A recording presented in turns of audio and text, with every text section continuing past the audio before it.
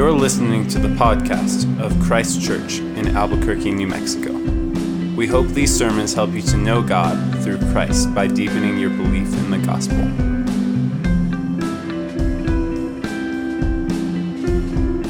The reading this evening comes from Acts chapter 14, verses 8 through 23. Now at Lystra there was a man sitting who could not use his feet. He was crippled from birth and had never walked. He listened to Paul speaking, and Paul, looking intently at him and seeing that he had faith to be made well, said in a loud voice, "Stand upright on your feet." And he sprang up and began walking. And when the crowd saw what Paul had done, they lifted up their voices, saying in Lycaonian, "The gods have come down to us in the likeness of men." Barnabas they called Zeus, and Paul Hermes, because he was the chief speaker. And the priest of Zeus, whose temple was at the entrance to the city, brought oxen and garlands to the gates and wanted to offer sacrifice with the crowds. But when the apostles Barnabas and Paul heard of it, they tore their garments and rushed out into the crowd, crying out, "Men, why are you doing these things? We also are men of like nature with you. And we bring you good news, that you should turn from these vain things to a living God, who made the heaven and the earth and the sea and all that is in them. In past generations he allowed all the nations to walk in their own ways. Yet he did not leave himself without witness, for he did good by giving you rains from heaven and fruitful seasons, satisfying your hearts with food and gladness." Even with these words, they scarcely restrained the people from offering sacrifice to them. But Jews came from Antioch and Iconium, and having persuaded the crowds, they stoned Paul and dragged him out of the city, supposing that he was dead. But when the disciples gathered about him, he rose up and entered the city, and on the next day he went on with Barnabas to Derbe. When they had preached the gospel to that city and had made disciples, they returned to Lystra and to Iconium and to Antioch, strengthening the souls of the disciples, encouraging them to continue in the faith, and saying that through many tribulations we must enter the kingdom of God. And when they had appointed elders for them in every church with prayer and fasting, they committed them to the Lord in whom they had believed. This is the word of the Lord. Our Father, as we come and sit under your word for us, we desire to be made into the image of your Son, the Lord Jesus. So, God the Son, Lord Jesus, we pray that you would speak now through your word, and that God the Spirit, that you would cause us to see the Son clearly, that you would cause us to hear your word clearly, that we pray that you would, O triune God, draw, convict, give life, and fill us, your people, we pray. And we pray these things in Christ's name. Amen. You may be seated. It's good to see you all, and as I've said the last couple weeks, a few of you for the first time in many, many, many months. So it's good to see you all in this building again. Well, my name is Nathan. I'm one of the pastors here. If I haven't met you, I'd love to. And here, like aside from The Mandalorian and WandaVision, in our house, the Sherman house, we don't watch a lot of new TV. But the Junics have got us rewatching old episodes of The Amazing Race.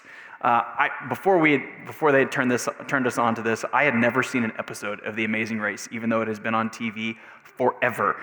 And as you know, or likely know, it's a reality TV competition. So much of it is formulaic and contrived. It's often silly, and it can minimize deep and nuanced world cultures. And yet we love it in our house.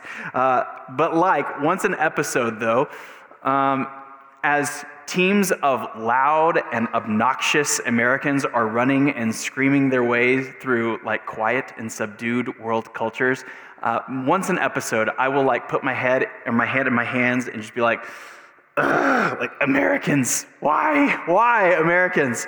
But Americans, it's not just because they're on TV. It's not they're just being loud and obnoxious because they know that the TV cameras are rolling this week. I was remembering a student exchange program that I was on in high school. Several of us went and lived with families in former East Berlin for 3 weeks, and one weekend we went down to the city of Potsdam, the city where the Allies settled World War II, after that war. It's a classically beautiful old German city square. There's like bricks on the ground, beautiful buildings all around it. And we took an American football. And there's like quiet Germans walking around trying to enjoy their beautiful old city. And then there's like 3 17-year-old boys over there like, green and yay, and then like running fly patterns like through the middle of the square. And I look back and remember those days in just like horror of like so loud, so obnoxious. But here's the thing. We all know of Newton's third law, right? That for every action there is an equal and opposite reaction. The same is not only just true for physics, but with words, with actions, with even societies. The louder and clearer that something or someone is, the stronger the response and the reaction. Some folks in the world see Americans and think like, yeah, man, rock and roll. Americans just do what they want. And isn't it great? What a model for the rest of the world to follow. But still others think, Americans, like you've got to be kidding. You've got to be kidding. And they grow in deep hatred for America. Few people in the world are indifferent to America just because Americans are so loud in their beliefs, in their worldview. Well, the gospel announcement, the proclamation that Jesus is king, that he is risen, that he is the God-man, that he has conquered sin and death, that he demands the world's loyalty, and get this, that he loves you. This is a very loud and clear announcement. And the clearer that announcement becomes, the stronger and clearer the reaction and the response of its hearers ought to be, in either hearing and believing or hearing and rejecting. And so tonight we're going to see just that, varied but clear responses to the gospel as Paul and Barnabas continue on in their first missionary journey. So we're going to see tonight that the gospel divides, the gospel provokes, and the gospel endures. It divides, it provokes, and it endures. So first of all, picking up on where we were last week, where Paul and Barnabas left Pisidian Antioch, the Antioch that's in modern-day Turkey, in chapter 13. Now they head off to the city, and also a Turkish city, of Iconium. And so since we had Nena start reading in verse 8, let me just read these first 7 verses for us in Acts 14. So we read, "Now at Iconium they entered together into the Jewish synagogue and spoke in such a way that a great number of both Jews and Greeks believed. But the unbelieving Jews stirred up the Gentiles and poisoned their minds against the brothers. So they remained for a long time, speaking boldly for the Lord, who bore witness to the word of his grace, granting signs and wonders to be done by their hands. But the people of the city were divided. Some sided with the Jews and some with the apostles. When an attempt was made by both Gentiles and Jews with their rulers to mistreat them and to stone them, they learned of it and fled to Lystra and to Derbe, cities of Lycaonia, and to the surrounding country. And there they continued to preach the gospel." So similarly to last week where we saw them at Antioch, they first go to the synagogue. Now the synagogue wasn't just like a religious meeting house, like a church building or something. It was that, but it was also the cultural center for all of Jewish life in a given city. Think of like Chinatown or Little Italy in any big American city like New York City or in San Francisco or something. It is the cultural hotspot of Jewish life surrounding the synagogue. So it just makes sense, like we talked about last week, to begin their inside-out work of evangelism there. And so, just like at Pisidian Antioch, there is initially a very warm and optimistic response to the gospel announcement of Jesus. There we read that a great number of both Jews and Greeks believed. They responded positively to Christ as king. But just like in Antioch, in verse 2, the unbelieving Jews stirred up the Gentiles and poisoned their minds against the brothers. Now, Luke doesn't tell us here how they poisoned their minds, what they were saying or stirring up against Paul and Barnabas. But many scholars think that Paul would either now or later write his letter of Galatians to these churches. These churches, Galatia isn't a city, but a region. And so these cities are in the the area of Galatia, Pisidian Antioch, Iconium, Lystra, Derbe. And if that's the case, then these unbelieving Jews were, if Galatians is our guide to understanding what they were teaching and poisoning with, they were trying to return to an old way or to hold on to the old way of culture and tradition and just an expectation of the normal that were way more important to them than what all of those cultures and traditions and ways of life were actually pointing toward. That is, that by the strict keeping of the law, by maintaining circumcision and the dietary food laws, that it is by that people would be both made right and then kept right before God. But Paul says in Galatians 2, he says that we also have believed in Christ Jesus in order to be justified by faith in Christ and not by works of the law, because by works of the law, no one will be justified. And immediately following that, he doesn't use poison language in Galatians 3, but he asks incredulously, he says, "O foolish Galatians, who has bewitched you? Who has put a spell, poisoned your minds into thinking that it is not Christ and Christ alone?" The gospel announcement of Jesus as King said it is through Christ alone that we must be saved, where we will find forgiveness of sins and forgiveness from God. It is never Jesus and something. Jesus plus church attendance. Jesus plus righteousness by which we are saved. For if righteousness, Paul says, were through the law, then Christ died for no purpose. It is through Christ alone. And so maybe these Jews think that Paul is completely and harmfully turning over the apple cart of the Jewish way of life. That he is saying that walking in grace before God is actually a bad thing. And how can that be? Why might that be? Well, perhaps they're accusing him that since if humans know God by grace through faith, that perhaps Paul is now saying that we can just now live our lives in however we want without any regard for obedience or holiness. But I doubt these teachers, the ones poisoning the mind of Paul's hearers, I doubt they are misunderstanding, because Paul's preaching seems pretty clear. Paul is preaching, as Tim Keller has helpfully summarized, that I obey because I am accepted, rather than I am accepted because I obey. This is the whole message of the gospel. And so perhaps, because Paul's preaching has and will be quite clear, perhaps these guys don't like that the social power that the gospel is potentially stripping from them. They don't like losing out on that God elevates the humble and the weak, that he desires men of character brought about by the Spirit of God to lead his people, rather than just being a leader or a son of a great leader or a great-grandson of a great rabbi or something like that. Or perhaps elevating the humble and the weak who are brought about with godly character rather than merely possessing human gifts of eloquence or persuasion.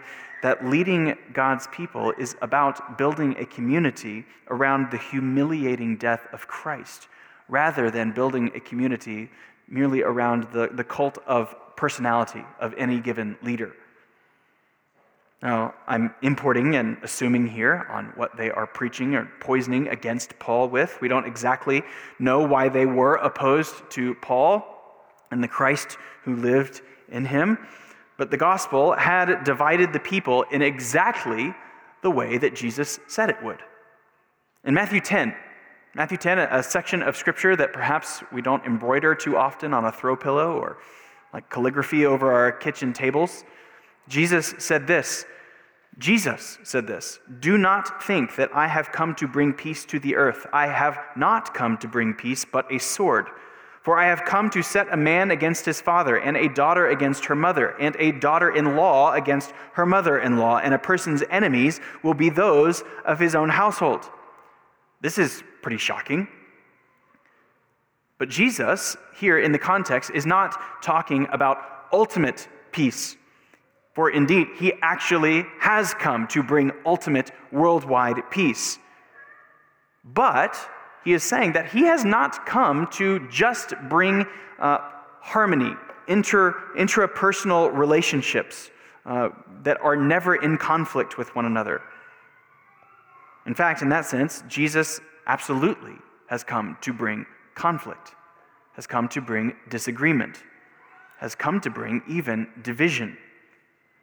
Will people receive Christ as their ultimate king over and pushing down the traditions, emperors, political leaders, power, economic success, pushing down the self, that the self and all that we hold dear might serve Christ as our king? Or will people elevate the self, elevate success? Okay with Christ being around, but as long as Christ is subservient to and serves us, ourself, and our success. The world is divided into two: those who Christ will be king, or those who will be king over Christ. The clearer the message, the clearer the response. And just as Jesus would explain, you are either for me or against me, for the kingdom of heaven and its reality of flourishing peace and humility, or against it. The gospel divides. And it has divided the people of Iconium so clearly that the leaders start planning to end this gospel announcement, the kingdom of Christ. When Paul and Barnabas get word that there is a plan growing to stone them, to kill them, they get out of there and they move on to the next city, to Lystra, which is where we now find our second point. Now, secondly, the gospel divides, and it also provokes.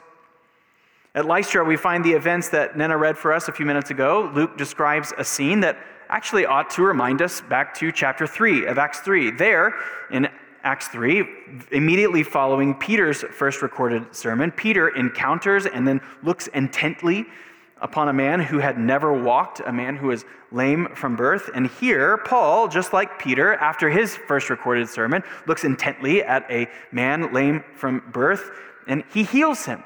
The man jumps up and begins walking. We've seen throughout the book of Acts that the Messianic kingdom that the prophets were all looking forward to, especially the prophet Isaiah, had arrived in the coming of Christ. Last week we saw from Isaiah that a light had come to the Gentiles. And even now here, it's not explicitly clear whether this man was a Jew or a Gentile, but it sure seems like even the Gentiles, even the lame Gentiles are walking. God is doing the easy part. He is healing weak legs to prove that he can do the hard part, healing dead hearts. Paul is validating and showing the trustworthiness of the greater miracle, that of Jesus' resurrection and the destruction of the power of sin, to this town that had very little context for Israel's Messiah. And how do we know that? Well, we know that because of how the people of Lystra respond when they hear about this healing. They all come out in the streets, ready to worship Paul and Barnabas, who they are calling the Greek gods Zeus and Hermes. And the irony here is just thick. They are shouting, "The gods have come down to us in the likeness of men." And of course, that is exactly the announcement that Paul and Barnabas had arrived in Lystra preaching. That God had come down to us in the likeness of men. In fact, that phrase, the likeness of men, is exactly the same phrase that Paul would use to later describe the incarnation of Jesus in Philippians 2. God had taken on human nature. Jesus, both God and man, now lives and dies for us. These folks have got it all right, and yet they have got it all wrong. Even a priest of Zeus comes out with oxen and garlands ready to make a sacrifice here to Paul and Barnabas. Maybe they're responding in thankfulness for what they had done for this lame man that they had known of their whole life. More likely, they are probably thinking that if they can keep these new visitors, these seemingly divine, miraculous visitors to their city, if they can keep these newcomers happy, there will be more miracles. More provision, more awesome. Keep it coming. But Paul and Barnabas are rightly distressed. Like so many other folks in the Bible who encounter blasphemy or worship of things other than God, Paul and Barnabas grab the crowd's attention and they show them their anger by ripping their clothes in front of them and seemingly shouting in anger, saying, "Why are you doing these things?" They say, "We are not gods. We certainly are not your false gods who have no real authority." Rather, middle of verse 15, they say that they've come to Lystra with good news. They come with the gospel, that the people of Lystra should turn from these vain things to a living God who made the heaven and the earth and the sea and all that is in them. Paul and Barnabas are not gods, and Zeus and Hermes are not worthy of worship or sacrifice. They are vain or empty gods. And so, arguing very similarly to the way that Paul does in Romans 1, Paul tells the crowd in verse 16 that in past generations God allowed all the nations to walk in their own ways. Yet he did not leave himself without witness, for he did good by giving you rains from heaven and fruitful seasons, satisfying your hearts with food and gladness. He tells the people, just look around. Look at the world around you. The glory and the goodness and the provision of God should be all that you need to understand that both God exists and that he is good. This kind of general revelation knowledge of God isn't enough to know and experience real and deep communion with God, but for millennia, for hundreds and thousands of years, God had allowed the nations to walk in their own ways. Or as Paul says in Romans 3, in his divine forbearance, he passed over former sins. That is, what Paul is saying there, is that God didn't just utterly destroy worldwide wickedness like he had in the time of Noah. God was patient with the nations as they continued on in their idolatry, in their false worship, and in their wickedness. But now that Jesus had been crowned king in his death and in his resurrection, the time of reckoning had come. There is an urgent need now for the people of Lystra, for people outside of the ethnic nation of Israel, for repentance, for turning from vain and empty gods, and then to turn from them to faith in the living God. This is bad news. The time of God passing over former sins, the time of God being patient in wickedness is now come to an end. For in the coming of Christ, there is bad news of God's judgment of sin, and yet the good news is even better. Because the best part of all of this is that God is a welcoming God of abundant grace. These folks have come trying to make sacrifices to Paul and Barnabas in order to secure blessing. People would sacrifice and worship to Greek gods and many other ancient gods to cause the rain, to cause the harvest, to cause food and gladness. But Paul says that the living God had been giving them all of these things without their sacrifices. You cannot compel or coerce him. Instead, the living God has made sacrifice for you, pouring out blessing despite any good that you have done, and in spite of all of the bad you have done. He is good, and he is kind, and he has given you rain and harvest and food. God and his saving gospel cannot be manipulated. And while we don't come these days with oxen and garlands, how often are we just as easily confused? We may not believe an explicit false gospel of health and wealth, but I think many of us have a more subtle belief in something very similar. That if we pursue Christ with our whole heart and strength and mind, if we seek to know him through his word, if we seek to experience him through prayer, if we are committed to our church and we are often sharing his gospel, then things should go pretty well. I should get the kind of spouse or family I deserve for putting in the years of hard work. I should not expect to experience deep loss or hurt or pain, especially when the wider American life around me is not experiencing those things seemingly. Even those who are not Christians. The economy, even during a pandemic, is doing fairly well. My friends are seemingly happy and healthy. But again, we are often most disappointed when God does not give us the things that he never promised. Our God is not manipulated. He is not a spiritual vending machine of the awesome. In fact, as we'll see later, if he is going to give anything to his people from his loving vending machine of goodness, it's actually suffering. More on that in a minute. Now, even though there wasn't the same kind of response in Lystra as there was in Pisidian Antioch and Iconium, the Jews from those two cities now show up here in Lystra. Likely these Judaizers from the book of Galatians who are trying to hold on to the old ways and cut off the transformative and final announcement of Jesus as King, they have traveled over 100 miles to get here to Lystra. If you think it's bad that a social media cancel mob would follow you, making sure that this is your worst nightmare or something, making sure that to broadcast all of the ill things that you have done in their eyes, Paul must look out on these same agitators that he probably faces, that he recognizes that were causing division and poisoning minds and even beginning to pick up rocks in Iconium, and he must look at them walking into town thinking, you gotta be kidding me.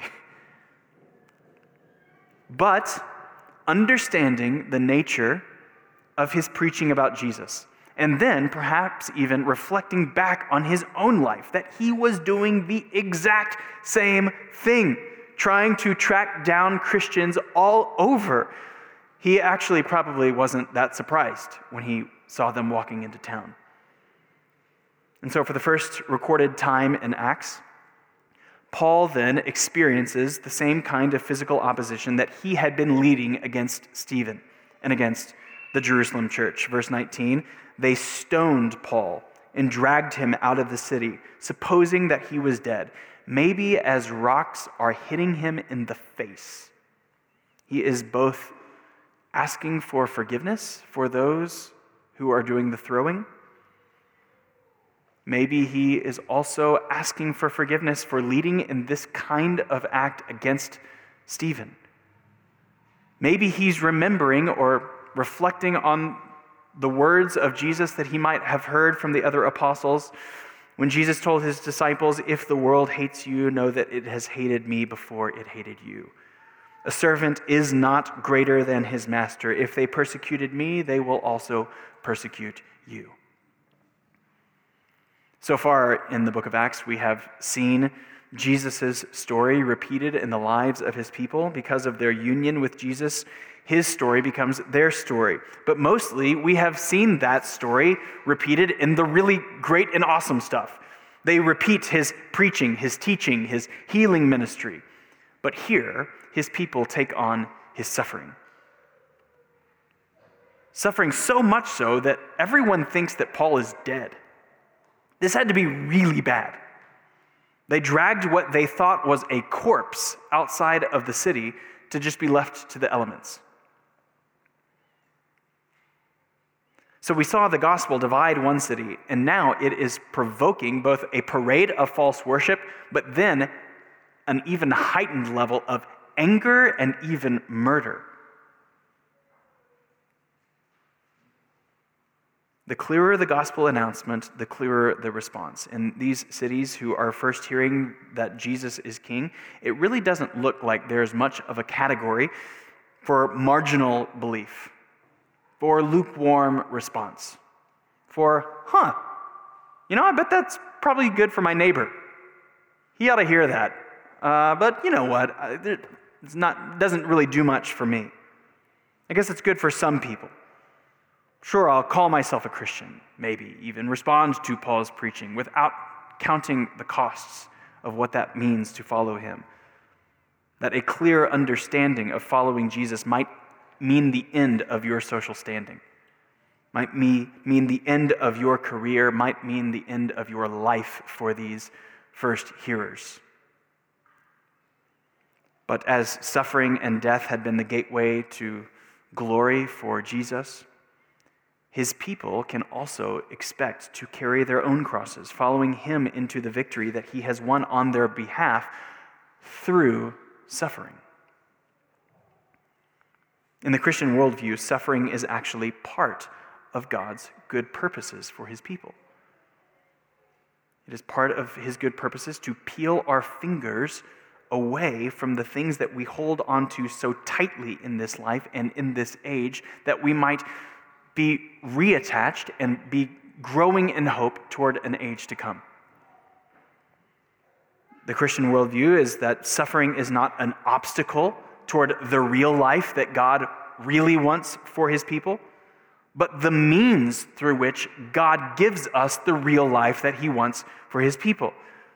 The real life of deep contentment, of deep faith and love for him, rather than merely just hope in stuff, in fleeting happiness, but enduring hope, enduring faith, enduring love, and enduring life.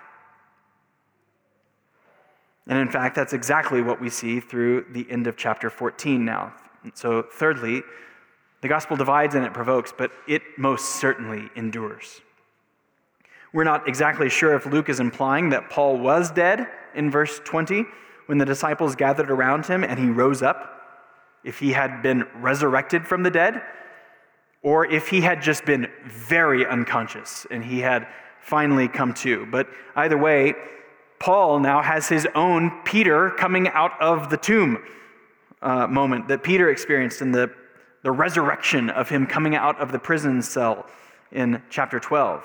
But Paul, now back to life, he and Barnabas move on to Derbe, about 60 miles away from Lystra. We can only imagine the level of physical pain and injury that Paul must have been recovering from on either a 60-mile walk after he had either been just dead or unconscious, or a really bumpy cart ride or something. But he gets to Derbe, and what's the first thing he does? As soon as he arrives, he begins preaching, perhaps with black eyes and broken ribs and split lips. Luke tells us in Derbe, there Paul and Barnabas made many disciples. We don't know how long they had stayed, but they were there to fulfill the Great Commission, to go unto all nations and to make disciples, baptizing them in the name of the Father and the Son and the Holy Spirit, and teaching them all that Jesus had commanded. You don't do that after like a one-off 45-minute sermon. You likely don't do that after just a couple of days with these people. We can assume that Paul and Barnabas stayed in Derbe for a good while so that these new Christians might move from merely being converts to Christ to now becoming disciples of Jesus, of knowing what it meant to live their whole lives in following Jesus and what he meant for their whole lives. And then, in the most surprising phrase, perhaps in the whole book of Acts, but maybe not if you know Paul and the power of the gospel, they leave Derbe, and in the end of verse 21, they returned to Lystra. They returned to Iconium and to Antioch. Lystra, where Paul had been left for dead after stoning, and Iconium, where they had just gotten out of in the nick of time before they were stoned, and in Antioch, where they had been driven out of town by the crowds. I got a great idea. Let's head back there. Like if you and I have a bad experience at a restaurant, if the food wasn't perfect or the server didn't smile enough, we go home and leave a 1-star review and we never go back to that restaurant again. Can you imagine returning to a city which wanted you dead, did all that they could to make sure that you were dead, and think, we have to go back? But here's the thing for Paul and Barnabas. They knew that in these towns there were people who had responded to the gospel. Some who had not yet, but some who had responded to the gospel, who had come to Christ in repentance and faith, but before they could disciple them into what it looked like to follow Jesus with their whole lives, they had been driven out of town. We have to go back. Which is exactly what they did. Verse 22, they strengthened the souls of the disciples, encouraging them to continue in the faith and saying that through many tribulations we must enter the kingdom of God. It was undoubtedly clear to these new believers that the way of Jesus was not a way of comfort. And they were here to help these new believers count the cost, to help them determine, is it worth it to follow Jesus? With bruises and scars, telling them perhaps something like Paul would write in 2 Corinthians 4, that for this light momentary affliction is preparing us for an eternal weight of glory beyond all comparison. Whatever discomfort you might encounter, it's okay. It is preparatory. It is preparing you for glory, but it is not only preparatory. Luke tells us here in verse 22 that it is necessary, that through many tribulations we must enter the kingdom of God. How do you think that we would fill in the blank of verse 22? How do you think we would, just over coffee with each other, or perhaps just subconsciously in our own thoughts, that through many blank we must enter the kingdom of God?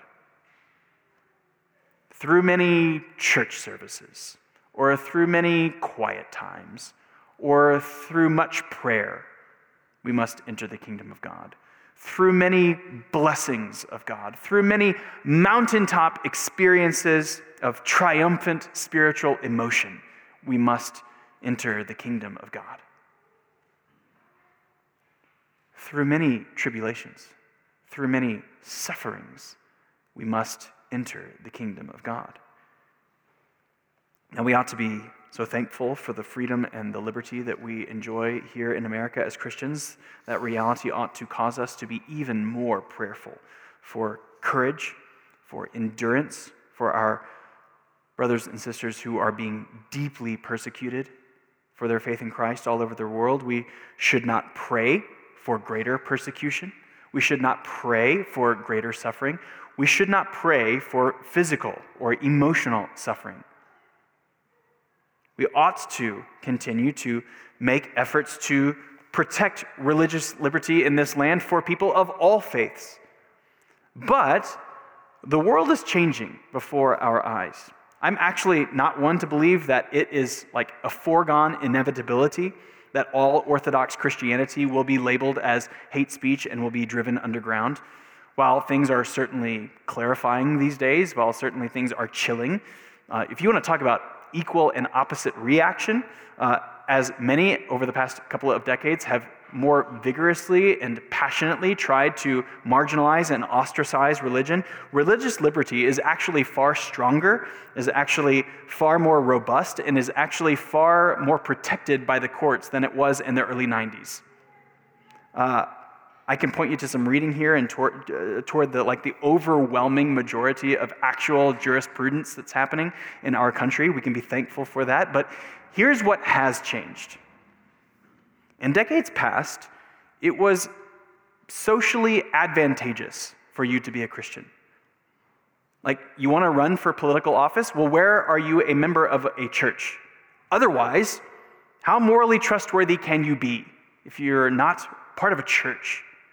What kind of a good American citizen could you possibly be?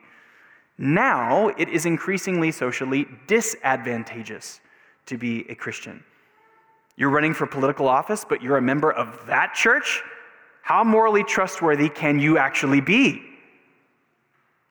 The government may or may not come to a point where it directly causes the suffering, though it certainly may, but it would do us a lot of good to begin thinking through this as a way of counting the cost of what it means to follow Christ.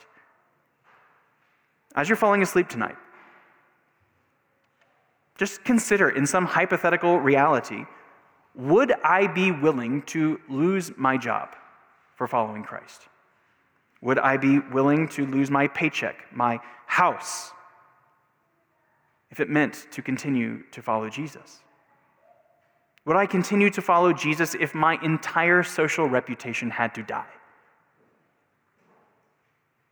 Would I actually, like so many of our brothers and sisters right now in the world and throughout history, be willing to go to prison, be willing to be beaten, to be willing to die for the sake of Christ, because Christ is worthy of my life and my death? And if I can get there in my mind of following him, no matter the worst kind of suffering, then the lesser but still just as real suffering becomes more bearable, becomes more manageable, becomes more of my growing and deepening faith in God as he brings about these things for my good. Not just the suffering brought about intentionally by others, but what about the kind of suffering that has or will inevitably come for all of us in God's good providence? Is Jesus worth it in sickness, in loss, in pain, in doubt, in anxiety? Is the life to come more meaningful and ultimate than this current momentary affliction? What about even the lighter, though no less real kinds of suffering felt by putting our flesh to death? In, by faith, pursuing selflessness for the good of others. In, by faith, with our bodies and with our sexuality and with our possessions and even our life goals and dreams, to use all of those to not pursue self-expression but self-denial. By pursuing greater joy and a greater glory in Christ through suffering and through death. Real, felt, emotional suffering and death. I think we just may have to link you to Tim Keller's incredible reflection that was published this morning in The Atlantic about, I'm astounded that a publication like The Atlantic would publish a long column and a long piece that Tim Keller posted in the face of his very serious pancreatic cancer. Tim Keller writes that while he has never suffered more, in this moment in time, staring death in the face, he has never experienced more joy. I feel like this entire post, you just need to read it. The whole thing is quotable, the whole thing is tweetable, but just listen to this. To our surprise and encouragement, Kathy and I have discovered that the less we attempt to make this world into a heaven, the more we're able to enjoy it. The more he is trying to make sure that he avoids suffering at all costs, the more that he embraces it and the good and wise and providential God behind the suffering, the more he has actually been able to enjoy this life. He has never been more joyful than he ever has in his life with terminal pancreatic cancer. What joy. We must count the cost, to count the cost and to know God deeply in the light. Now, perhaps you are not experiencing suffering right now, but to press in and to know him deeply now in the light so that we do not forget or forsake him in the darkness. Which is what Paul and Barnabas are doing in these three cities as they are making disciples, as they are strengthening their faith and urging them to continue on. And what did they do in these cities? They didn't give them just a few Bible studies. They didn't just give them a few spiritual platitudes that they might remember them by. Here's what they did in verse 23. When they had appointed elders for them in every church, with prayer and fasting, they committed them to the Lord in whom they had believed. They planted and they left healthy churches. Not merely to inform people's brains, to put information in their brains, but to form people's brains and their hearts and their minds and their expectations and their hopes and their desires. They left elders, they left pastors, little shepherds who they themselves, as sheep, would lead the other sheep behind the great shepherd. And it is for these people, for these churches, and for every local church that Jesus has bled and died, for the people making up these churches, but certainly in all of our churches as well, that God has instituted in his wisdom the local church, the structure of the local church for evangelism, for discipleship, for accountability, for ongoing mission work, for our very life and godliness.